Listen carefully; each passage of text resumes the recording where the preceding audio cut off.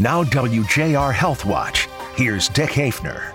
Focus on cataracts. The natural lens is what eventually over time will cloud up and get yellowish and not as clear, and those cataracts prevent them from seeing clearly. Dr. Kevin Everett, head of refractive surgery at Henry Ford Ophthalmology. Typically, patients will come in and say that, hey, I'm having trouble with night driving. I see glare around lights. I see halos around headlights. Or when I have low lighting conditions, I can't see as well anymore. Typically, it's cataracts. As you age, the natural lenses in your eyes break down. Lens surgery takes about 15 minutes. These days, we make a very tiny incision, as small as 2 millimeters on the edge of your cornea. Then we go in and we open that capsule, and then we remove the cataract, either with what's called phacoemulsification alone. Phacoemulsification refers to an instrument that has an ultrasound tip at the end that breaks the cataract up with sound waves. And then it, at the same time, removes the cataractus lens. The cloudy lens is replaced with a tiny, soft acrylic lens. It is a small lens. It's tiny. It goes through that 2 millimeter wound. It's folded. It goes into the capsule. Then it unfolds. And then it stays there for as long as they need that lens. Advances in cataract surgery are allowing patients to choose refractive surgery, which corrects other problems to reduce or eliminate the need for glasses. I'm Dick Haefner for WJR HealthWatch.